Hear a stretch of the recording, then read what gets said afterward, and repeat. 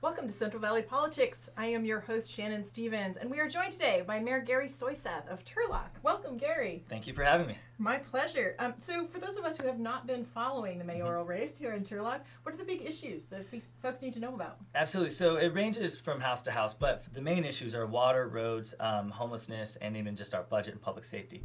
And so I'm sure we'll get into this a little bit later, but with water, unfortunately, we are in an unsustainable situation right now, purely dependent on groundwater. And unfortunately, with arsenic and nitrates and TCP and things that are in the ground, we can't stay there. There's no other option. And so you look for other sources, and that's the Tuolumne River. And so I'll talk a little bit more about that, but also talk about some of the misinformation that's been out there about where this money is going. Are there cheaper alternatives or not? So we can talk about that more. As far as roads, we have a lot of money coming to the city of Turlock. You've seen a lot of orange cones around. It can be a nuisance. As a mayor, it's a lot of fun because people complain about the roads. And then when you're fixing them, they complain about you fixing them and inconveniencing them. And then once they're fixed, they forget about it and they say, well, what about this road? Why aren't we going here? So I'll talk a little bit about how we're going to try and get that money in here and effectively and efficiently get these projects off the ground. And then homelessness. It's a balancing act because you want to make sure you're providing services for the least, the lost, and the lonely, those that really need it, but also making sure that you're trying to find that smaller criminal element that's within the homeless population that's maybe abusing small municipal codes, camping, loitering, camping within the small business areas or private property. And so making sure you balance the need to be compassionate and make sure that you have the services for those that need it, but also making sure your small business owners and the community itself are safe and can enjoy public spaces as well. And then finally, public safety. I can talk about that, about using our budget, because they are clumped together, using our budget resources to invest in our public safety, into our police officer and firefighter positions to make sure that we have the right amount of safety to keep Turlock the place that we all love to be. So we'll talk a lot about other issues, I'm sure. Yes, Yeah. but thank you. Thank you for that opener. And I believe Myra has a question for you. All right. Okay, so you've donated your mayoral salary to the fund that tackles transportation, public arts, and uniting the campus with the Turlock community. Do you have any similar plans you would like to initiate within the Turlock community if you're reelected? Absolutely. So that's a great question. So when I first ran 4 years ago, I said that I wanted to be here to serve the community in all aspects. And so I felt my mayoral salary was going to do a lot more good here on the campus in scholarships than it would be in my back pocket. So I decided to put that towards different scholarships and different ideas that students had. So it's all been very organic from students. So the first one was tackling our bus routes. And so that was a student that wanted to reconfigure them. And we have to make sure that they service not only seniors and residents, but also students as well. And then we also tackled it to where now you can use your ID card to get on and you don't have to pay a fee when you go on the bus. The next one was a group of students did an app to try and get students from the campus to downtown. And then following that, we actually used some of the money towards an inclusivity summit, which led to a task force on diversity and tackling issues of race and different things in Turlock. And then finally, just recently, Columbia Park has a new mural thanks to the students in the art program because we took the funds and we decided to have them engage the community and put a mural there. And all of these are not one-offs. These are all supposed to spark thought and continue on with community cohesion with the campus. And so I'm excited to see where it goes. I'm not the one that dictates the ideas. I kind of put out there, hey, we'd love to get a mural in Columbia Park, or we have an issue with our bus routes. But at the same time, I let the students come up with ideas. And if I'm elected mayor, I will continue to donate my salary, and I will continue to see this thought and this cooperation between the campus and the city continue. Thank you. Thank you. All right, Lindsay. So you've made water management a signature issue since you first were elected in 2014. What is the current progress on the water project that will bring the water from the Tuolumne River to Turlock by 2022? Absolutely. It's a great question. It's a question that honestly is asked the most when I go knock on doors because people realize that water is needed not just for our homes to make our grass greener, but it's also for our industries. We're dependent heavily on agriculture. And so when you see the Turlock Regional Industrial Park over on the west side of 99, that's only going to fill up with good paying jobs for a lot of students and others if we have water, if we have that water resource to actually handle them. And so we have worked with the Turlock Irrigation District, the City of Ceres, and other partners to make sure that we can get this surface water plant off the ground. We broke ground this August on a wet well construction. What is that?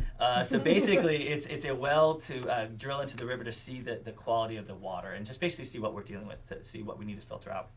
And so hopefully, if we can continue on this track, we will have water in the pipes by 2022.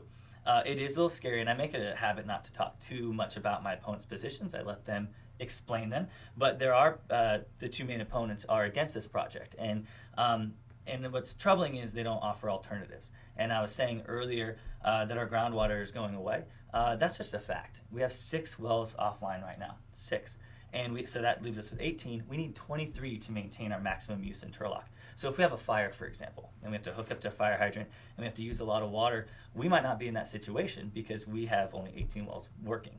And so you also look at those wells that are offline and say, well, fire them back up. They're offline, why not? Well, with arsenic and TCP and cancer-causing agents like that, you have to actually filter it out, and it's called wellhead treatment. It's $1 million per well. So $1 million times 6 plus $100,000 per well every year to maintain it. Yeah. This is a very expensive Band-Aid approach, and something that Central Valley towns, unfortunately, are in a corner and having to deal with. And so we at Turlock, with this opportunity with the river water, we've got to take it. And so we look at it, and people is trying to scare you with, 100%, 200%, 300% increases.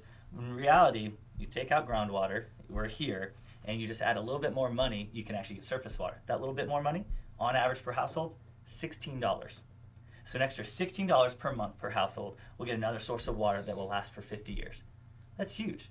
And so we have to remember that we just came out of a drought. Water is a precious commodity. It's something that literally without it, our property values will go down, our jobs won't be here. We really need to invest in it. And so I think that we really need to keep continuing with this project and hopefully get water in pipes by 2022. Okay.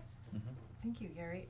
I know Harry has a couple questions for you, but just before we jump to that, can you tell us, I know that you are kind of a water expert, why is our water so bad? Mm-hmm.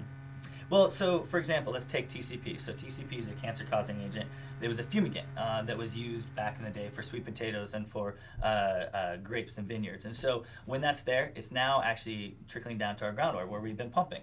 And so now it's arrived. And so unfortunately, because we have developed and we've developed over farmland that has used some of these things, it's getting into our water source. And then because of the State Water Board, because they put at certain levels and say 1 grain of sand in an Olympic-sized swimming pool, that's the amount of TCP we cannot have in our groundwater. As soon as it's detected, you take your well right offline and you have to treat it. Right. So these standards are very high, and so we have no other option but to comply and but to do the $1 million per wellhead on average treatment. So again, it's because we've put ourselves in a corner with just one source of water. Right? Because we don't have another one there. If we have another one there, like Tuolumne River, we can actually take that well offline and leave it.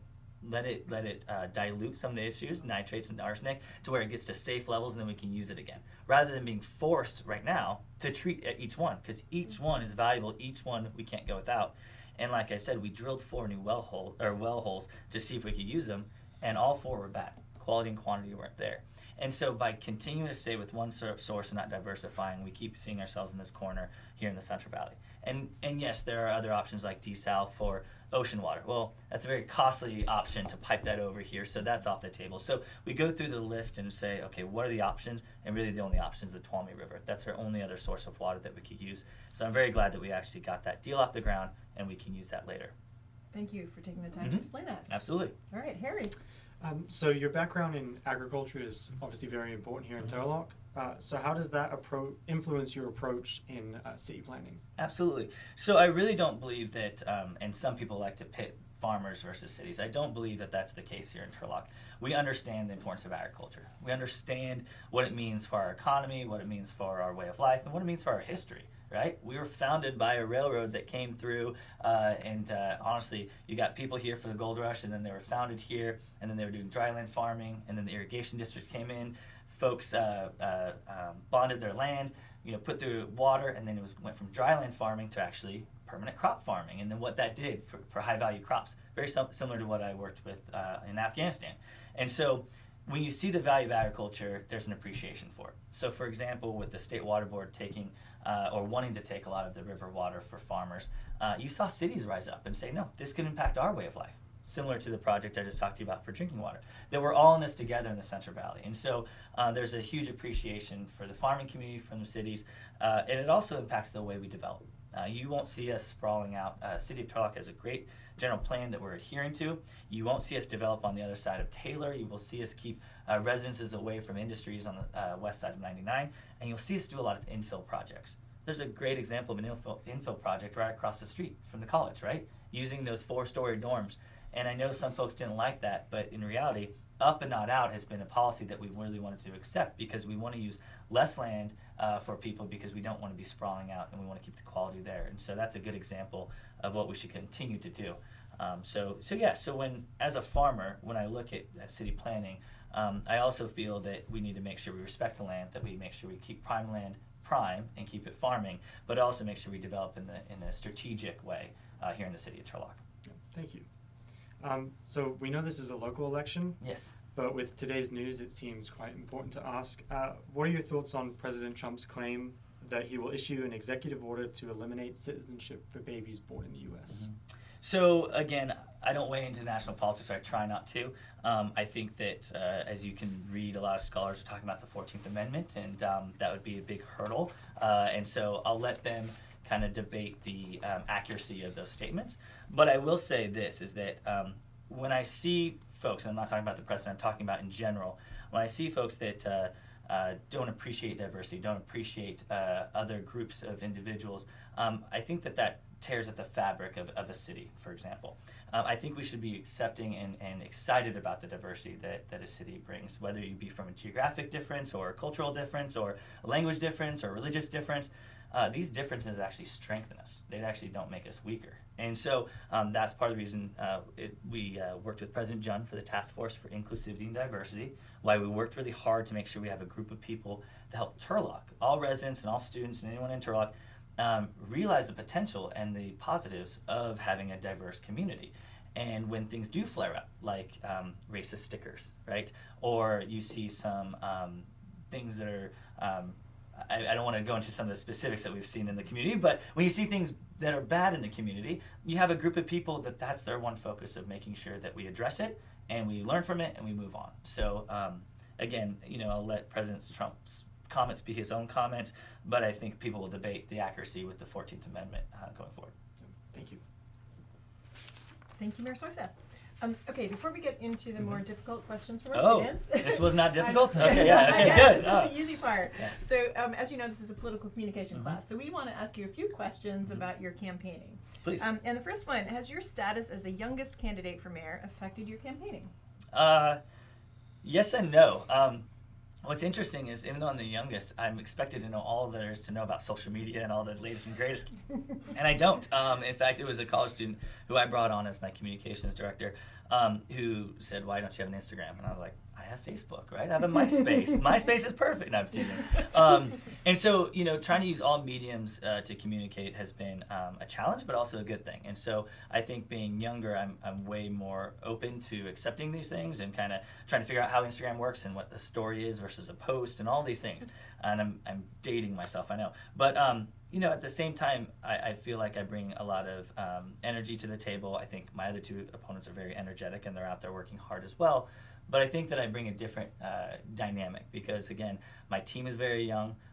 We all sit around, we throw out really good ideas, and we throw out bad ideas, and we say those are not the direction we're going to go. Being younger, too, I think I'm more willing to try things. Like I said, I throw things out there and see what happens, and so our campaign is reflective of that.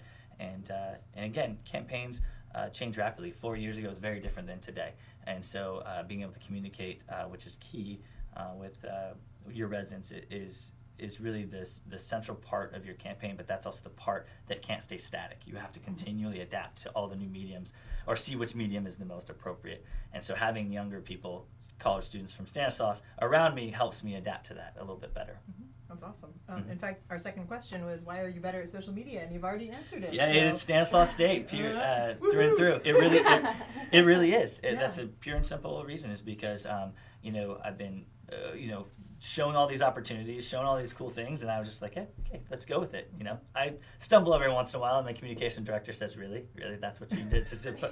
I don't post anything inappropriate, but it's like, okay, we're gonna shape that up a little bit and get that out. So, yeah. Great, thank you. And so the last one about communication, you made a decision to come out publicly in June, and while we certainly understand that your sexuality has nothing to do with your ability to govern, how has that affected your campaign, or if at all, and why did you decide to make that move? It's a deep question. So you were true about going deep in the middle. That works. No, this was a hard decision for me to make, but it was one I wanted to make because I wanted folks to see the whole picture of me. I didn't feel like I was not being genuine for the previous 3 years. I didn't feel that I was hiding anything because I wasn't. It's just like you said, it was a private matter, and I feel very much that that's a central part of who I am, of being very conservative when it comes to sharing all those facts. But when you're the mayor and when you're the leader and you're talking to individuals in the community, you need to be, proud of who you are, and you also need to express who you are. And I think that makes me more vulnerable, but it also makes me more open to individuals and the residents that I represent. Similarly, and it's not to throw anything out there, but I also wanted to control the message because I didn't want folks to use this in a negative way, and I knew that they were going to do this. That is something that we've been dealing with for the last 3.5 years, where folks have wanted to turn this very positive aspect of myself into a negative. And I didn't want that to occur. And so I wanted to be the one to express the full picture of who I am, not only my sexuality, but who I am as a Christian, as a farmer, as a person that spent 4 years in Afghanistan, as a person who struggles with being perfect, like every other human being in this world, and a person that is trying my best as mayor. So it was a very difficult decision, something that I weighed very heavily, but I thought that was the right decision, and I'm very glad I did it. Thank you. Thank you for sharing that. Right. So now on to our questions from the class. Okay. Okay, first let's talk safety. Currently there are 86 allotted police officers for more than 80,000 Turlock residents. Your introduction of a $16,000 signing bonus for those who join Turlock PD hasn't recently improved ratio for police to residents. If reelected, what additional steps will you take as mayor to strengthen our police department? Yeah, so it's a difficult situation with police specifically. We can't compromise our standards. 1 out of 100 will actually pass through our background to actually become police officers. So we as policymakers are saying, okay, here's what you have for our police chief and for our recruiters. You have the signing bonus. You have $1 million worth of salary increases. So we've actually increased our salaries by almost 10% for police officers to make it more competitive with other cities. We've made sure we have the K-9 unit. We brought that back. So we've invested in a K-9 unit and a SWAT team. All things that police officers, when they go join a force or a city, they look at and say, I want to be part of that force. They're doing really neat things. They're part of those. These are opportunities to hone my skills. So we continue to give them the tools, but unfortunately it's hard to find those quality applicants, which is why criminal justice majors and those that are Stanislaus should really think about joining the police department here in Turlock, but also Modesto and the Sheriff's Department. All of us are struggling to find really good candidates. And so this is really actually not even just a regional, but a statewide issue. We have the issue is a little bit more compounded because we are close to Livermore and the Bay Area, where they are paying way more, so that's why we did those large salary increases. But again, we will give the resources to the police department that they need to make sure that we can acquire the talent that's here, but we will not compromise our standards, right? So we won't lower those standards just to get a body in there, because you're talking about people that not only have weapons, but also people that are here to keep you safe and to solve your crimes and to be, have integrity. And so we want to make sure that that's not compromised by just trying to get people in to fill the positions. We have really good quality applicants, and so far we have. So the ones we have brought on board are extremely high quality, and we'll continue to do that. Thank you. Mm-hmm. All right. So driving around Turlock at night, I've noticed that neighborhoods and even main streets aren't that well lit. Do you consider that to be a safety issue? And if so, is it something that you plan to address if reelected as mayor? Yeah, absolutely. This is a great question. So lighting is a safety issue, not only for motorists, but for pedestrians as well. And so we've been in discussions with President John and others here at the campus of trying to light up Monte Vista and Kroll in different areas around campus specifically, because we have a lot of people walking. And that's replacing a lot of our bulbs into LEDs. So one is energy savings, but two, these are brighter. And so we're able to light up areas. We're lighting up parks, for example. And that's specifically because we want to be able to see what's going on at night. You aren't talking about moms with their kids playing on the swing set at night in parks. But at 1 in the morning, we want our officers to be able to drive by and be able to see exactly what's going on in those parks. So if you do see an area of town that is dimly lit, we want to know about it. please tell us, because we need the eyes and ears on the ground to tell us when there's a dimly lit area or an unsafe area. And we'll send our team out and we'll replace those light bulbs. We'll actually replace them, and we'll do it with LEDs. Again, energy savings, but also we have different wattages that we use to help with safety, and also for specific intersections. Neighborhood lights, maybe we have a little less wattage. We don't need it looking like an airport when we're out there. But at the same time, if you see something, please say something, and we will get that fixed. Okay, thanks. And homelessness is a Yeah. serious issue in Absolutely. Turlock. So what concrete solutions have you introduced that provide mental health care and not just punishment for those that are homeless? Absolutely. So I said in the beginning, homelessness is not a crime, and unfortunately within the homeless community, there is a criminal element sometimes. There's sometimes a lot of homeless on homeless crime. There's some issues with people that continue to break laws and rules, whether it be drinking in the park, smoking in the park, camping in the park, whatever it might be. And so we've actually worked with our service providers, so the Turlock Gospel Mission specifically, to increase the contract with them so that we can actually have a navigator. This navigator is an individual that goes out and talks to individuals, up to 30 per week, and says, what's the issue? What do you need help with? Is it you can't get your medication in Modesto because that's where the county seat is? Is it you have substance abuse issues? What is it we can help you with? And of those individuals, we try and navigate them into the services, whether it be We Care, Salvation Army, Turlock Gospel Mission. We try and get them to those right sources. Similarly, sometimes he's called out because a small business owner has someone, they say they're using drugs on my doorstep. And so this person, instead of using police force, comes out and talks to them and explains to them, you can't be sitting here, drug use is not allowed, or drinking in public is not allowed, and has a conversation with them and addresses their issues.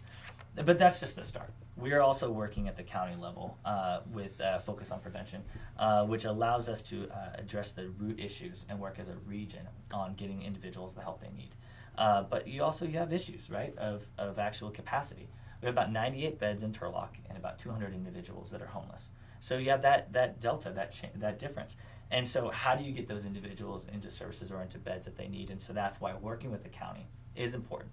We do need to look at a low barrier shelter. When I say low barrier, it's a place where people can come and there aren't strings attached to coming there, right? Like a lot of beds require you to be sober, require you to sit through religious sermons or whatever it might be. So we have to have a place where these individuals can go so they can receive the help and get off the streets, but also work with the region.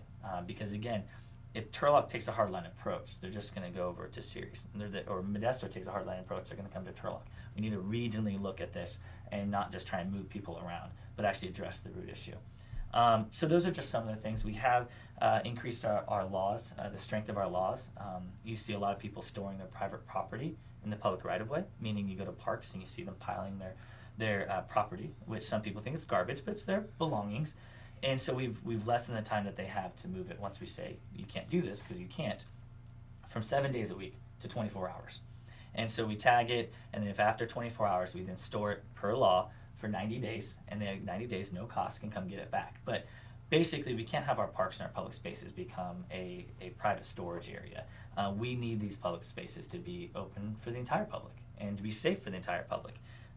It is hard to go knock on doors with people that say, Denair Park is a park I've looked at from my front door and I've never taken my daughter to because it is overrun with individuals. That needs to stop and that needs to change. Having said that, it's not that easy. So we continually need to look at our laws, increase the strength of our laws, make sure that we're getting those folks that need the help, get them the help, but also make sure there's a rule of law that's enforced for those that don't want the help and are just creating issues. We need to address that in a different way. Definitely. Seth, Mhm. before Gary asks the next question, when you're talking about working with the county to solve some of those issues in a positive way, does that mean getting funding from the county as well as planning? Yeah, so absolutely. So one of the things I actually was at a county supervisor's meeting where I spoke to, we were talking about whether or not to declare an emergency on beds, right? When I talked to you about that change, how many people are homeless versus how many beds you have. By declaring an emergency on beds, that actually would potentially free up $11 million to come to the county. And that would a portion of that would come to the city of Turlock. Similarly, there's other opportunities like the Downtown Streets program. That's what the city of Modesto and actually the city of Turlock and the county would help a little bit. But basically, it's having those people that live on the streets clean up the streets that they live in and parks that they live in. They get a stipend. It's not cash, but a stipend for the needs that they have. And it gives them the job skills and helps them get back into the groove of society where they can start working, providing for themselves.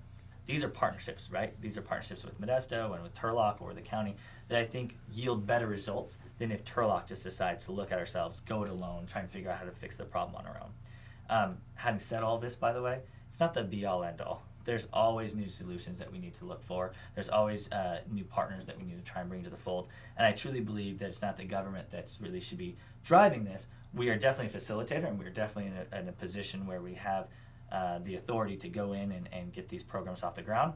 But our service providers are really the ones that are the backbone to this, and they're the ones that are driving these issues. And so that's who we really need to work with.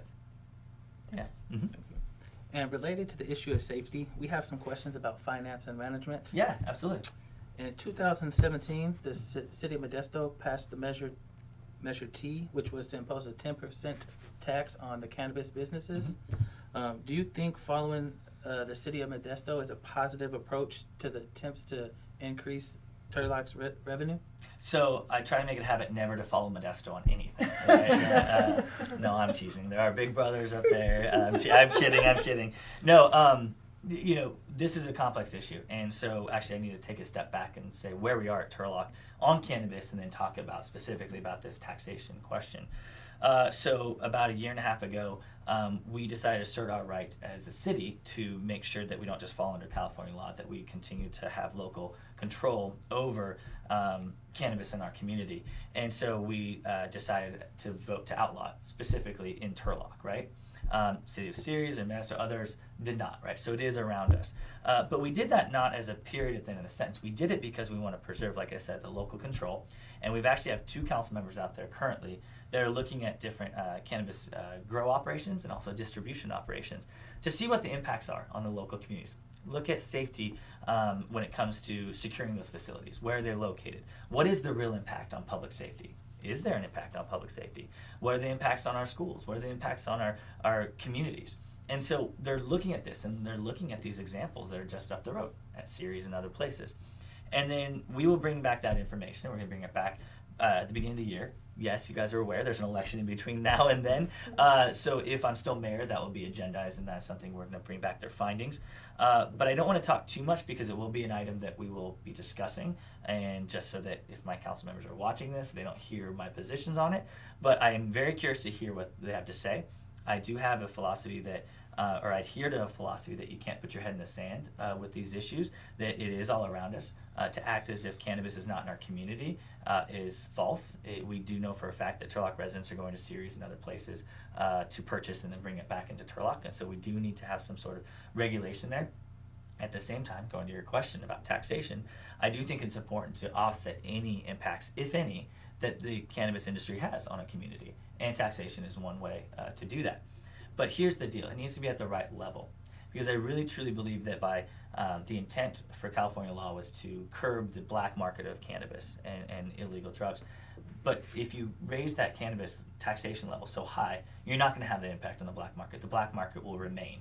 And so if you actually you strike a balance, and that's where you bring in the experts to tell you how to strike that balance or what the level is, that's what's important. So we really do need to tackle it from that angle of taxation. So if it is legalized and it is taxed, we need to make sure it's at the right level that still does have that impact on the black market. Does that make sense? Yes, definitely. Yeah. Definitely. These are complicated issues, but I appreciate the questions. Oh, thank you. And also, according to the Modesto Bee and the Turlock Journal, Turlock's general fund reserve are set to be spent within the next 3 years. What role do you play in the depletion of the fund? And do you plan to change your approach to the city's finances moving forward? Yeah, so absolutely. So let's talk about our finances, talk about complicated. But when I came into office, we looked at our finances, and some people say our reserves were at $15 million. When actually you look at that, about half of the reserves before I came here, a lot of those were earmarked for capital improvements and different projects. So a lot of those weren't just free money sitting there. They were allocated that you couldn't touch for other projects. They just clumped them together.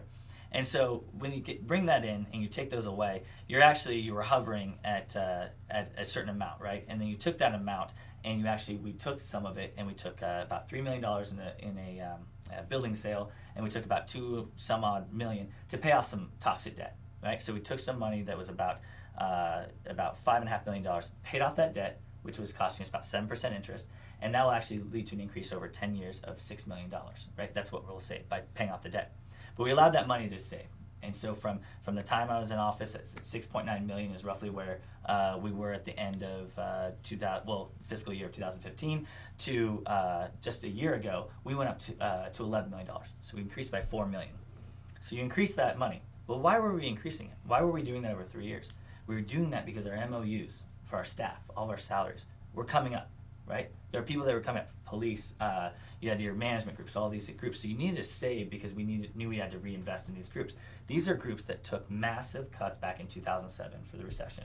And they were just now getting back to the point where they're at pre-recession levels of salary. And I talked to you about police. It is paramount that we keep police officers here. It is hard to get them into the door, but it's also hard to retain them. So it was paramount that we took that money and we actually reinvested in them. So we took $1 million and we reinvested them. Took $1 million, put it into a radio system, and another $1 million that we put into other various union and categories. And that was because we needed to make sure we maintained our talent pool within the city of Turlock. Our staffing levels were here. And so we built up the reserves to then use them and reinvest them. Now, if we stay here and don't do anything and don't look for other revenue sources, then yeah, we'll go down in 3 years. We'll have zero reserves. But that's not what we're going to do. We're working on border development. We're working on border development where folks like Ford, for example, that's just right on the north side of Taylor Road, we get 0% of the sales tax. Before I got here, that was the agreement that was worked out with the county. We disagree with that, so we're going to assert our right to try and get a certain percentage more, which will bring in revenue. We're looking at our hotels, which we continue to have hotels come in. La Quinta, Hampton Inn, you see all of them coming in because Turlock's a destination place. We have a TOT on there, and the TOT is actually at 9%, but it could be, and the county's looking at this, at 12%. Just by increasing 3% on our visitors, not on residents, on our visitors, that could yield us between $500,000 and $750,000 per year to come in our general fund for services that they use. So you look at all these issues, not to mention taxation that you just talked about for marijuana, and I don't want to say that, or excuse me, cannabis. I've learned. I don't want to say that's a be-all, end-all, but at the same time, these are all sources of revenue that we're all exploring to come in. But here's the philosophy, and here's what you'll hear, and I don't want to speak ill of my opponents, but here's what you'll hear when they come in and talk to you, is that this is the mayor's budget and this is the mayor's prerogative to go spend down our reserves. Well, these were all 5-0 votes. These are all 5-0 votes. The entire council realized it was imperative that we kept our police services here. We had a police chief over and over saying that we were going to lose our officers if we did not pay them more. And that was the only place to go for funds. And so, I'm not going to sit here and hoard away our reserves, for the rainy day that happens in 5 to 10 years when my police chief is telling me the rainy day is happening at the police department right now. I'm not going to do that. So I'm going to make sure our streets are safe. I'm going to make sure we reinvest in police officers and keep them here. And then I'm going to go out and fight for other funds, right? Similarly, the general fund is something that we need to protect, and we need to use it for certain uses. And over 80% of it's used for police and fire, right? So we need to make sure the general fund stays that way. So when you hear candidates talk about using general fund dollars for roads, that's not where your road money should come from. Your road money is already being spent. You guys are already paying for it. It's just in Sacramento and Washington, D.C. You have to go fight for it, right? And that's what we did in Folkerth Road. Folkerth Road is a $12 million project that we fought for $6 million, and we brought it back. So my point is, I'm not going to go after a fund that 80% of it's used for public safety when there's other funds for these projects. You look at West Main. West Main's an over $7 million project. You know what $7 million would do to the general fund if we took it out for roads? There's no way. We can't continue down that road. So my point is, the budgeting is very, you got to look at it where the money is going, and there's a lot of alarmist rhetoric, and in 3 years we'd be bankrupt if we didn't do anything, and if we kept hiring. Well, we're going to make sure we find other revenue sources.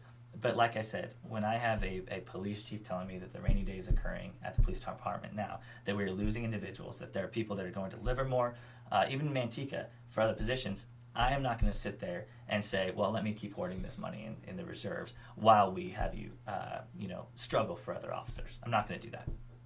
Definitely. Thank you. And so you mentioned briefly some road projects. Mm-hmm. So what areas of Turlock are you prioritizing for road work, and should we expect any major changes in the future? Yeah, so Measure L is the main funding stream for local roads. And so that's the Measure L project that is West Main. Right now you're seeing it from Highway 99 all the way to our downtown. And it's about a $7 million project from Measure L. That's locked in. We can't change that. West Main, East Avenue, Golden State, those are all the worst roads that are used the most. And that's a locked-in formula because a lot of voters, when they passed Measure L, we made sure it was a black and white. These are the roads you're going to get paved, and this is when they're going to get paved. Because everyone thinks of government as baiting and switching, right? You said you were going to use this money for this, and then it's used for this. So we said black and white, these are the roads. So we can't really debate where that money is going. What we can debate is SB1. So Proposition 6 is on there to recall the gas tax.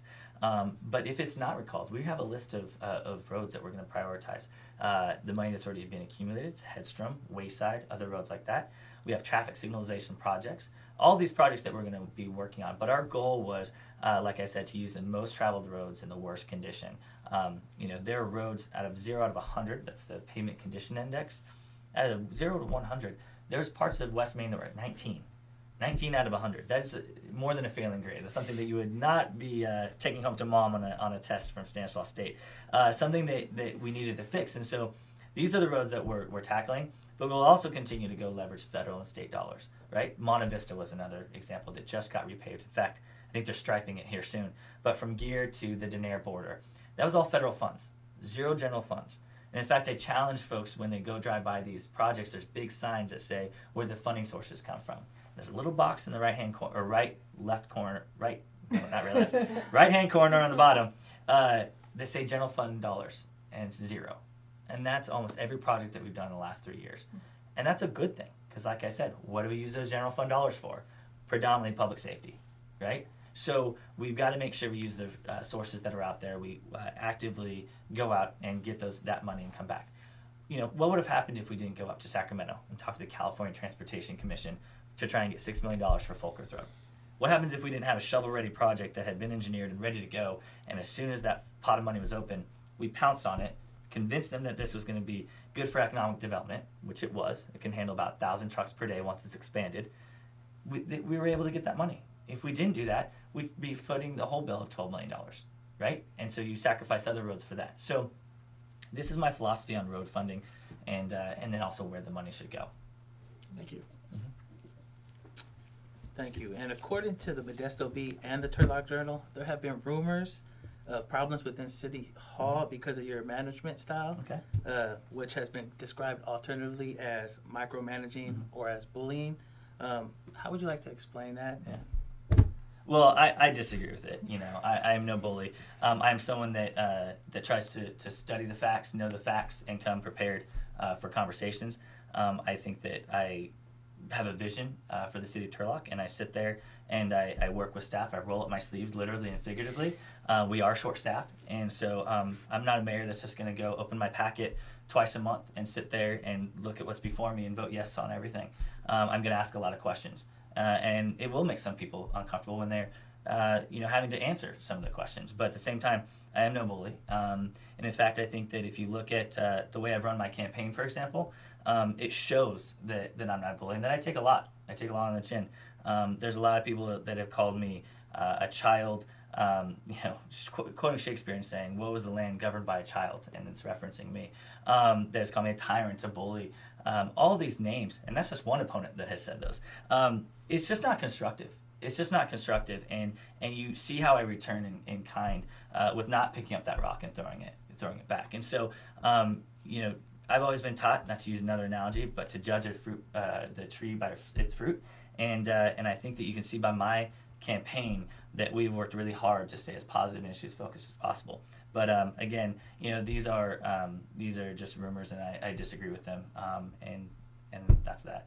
Definitely. And can I just ask on why some of the positions in City Hall have had problems being filled, and also some people resigning, I believe, from certain positions? Yeah, so again, this is another campaign tactic and a political tactic. We look back through, because I hear these rumors, and I'm a fact-based person. I like to go back and look at facts.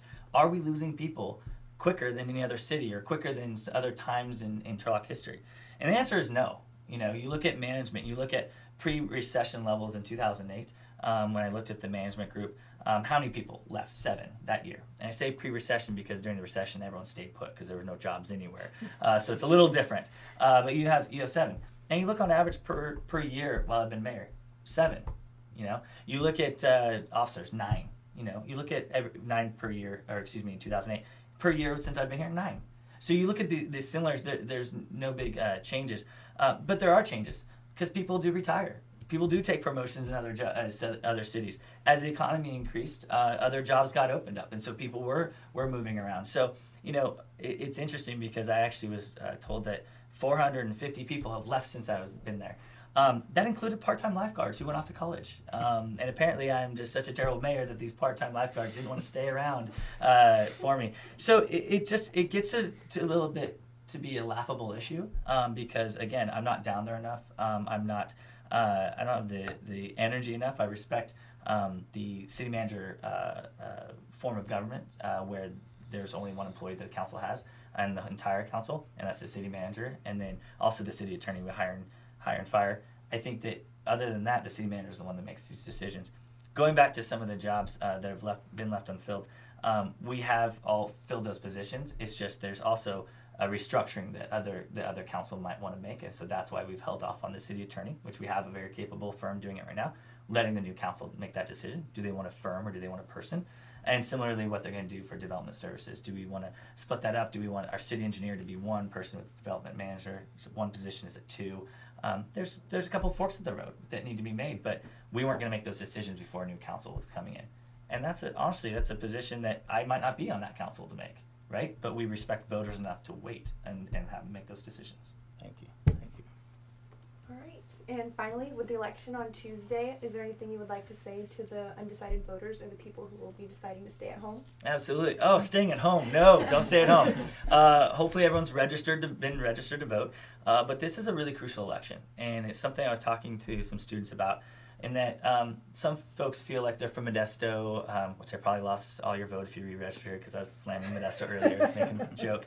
But Modesto or Houston or other communities, but they don't realize the importance that being here in Turlock it makes, you know, when you make the vote. So if you are registered here in Turlock, what your city government does impact you, and does impact you when it comes to transportation services, where we spend our money on different things. And so definitely get out and vote, research the issues, research myself, research my social media pages, but also my website, a lot more robust in some of my policy areas.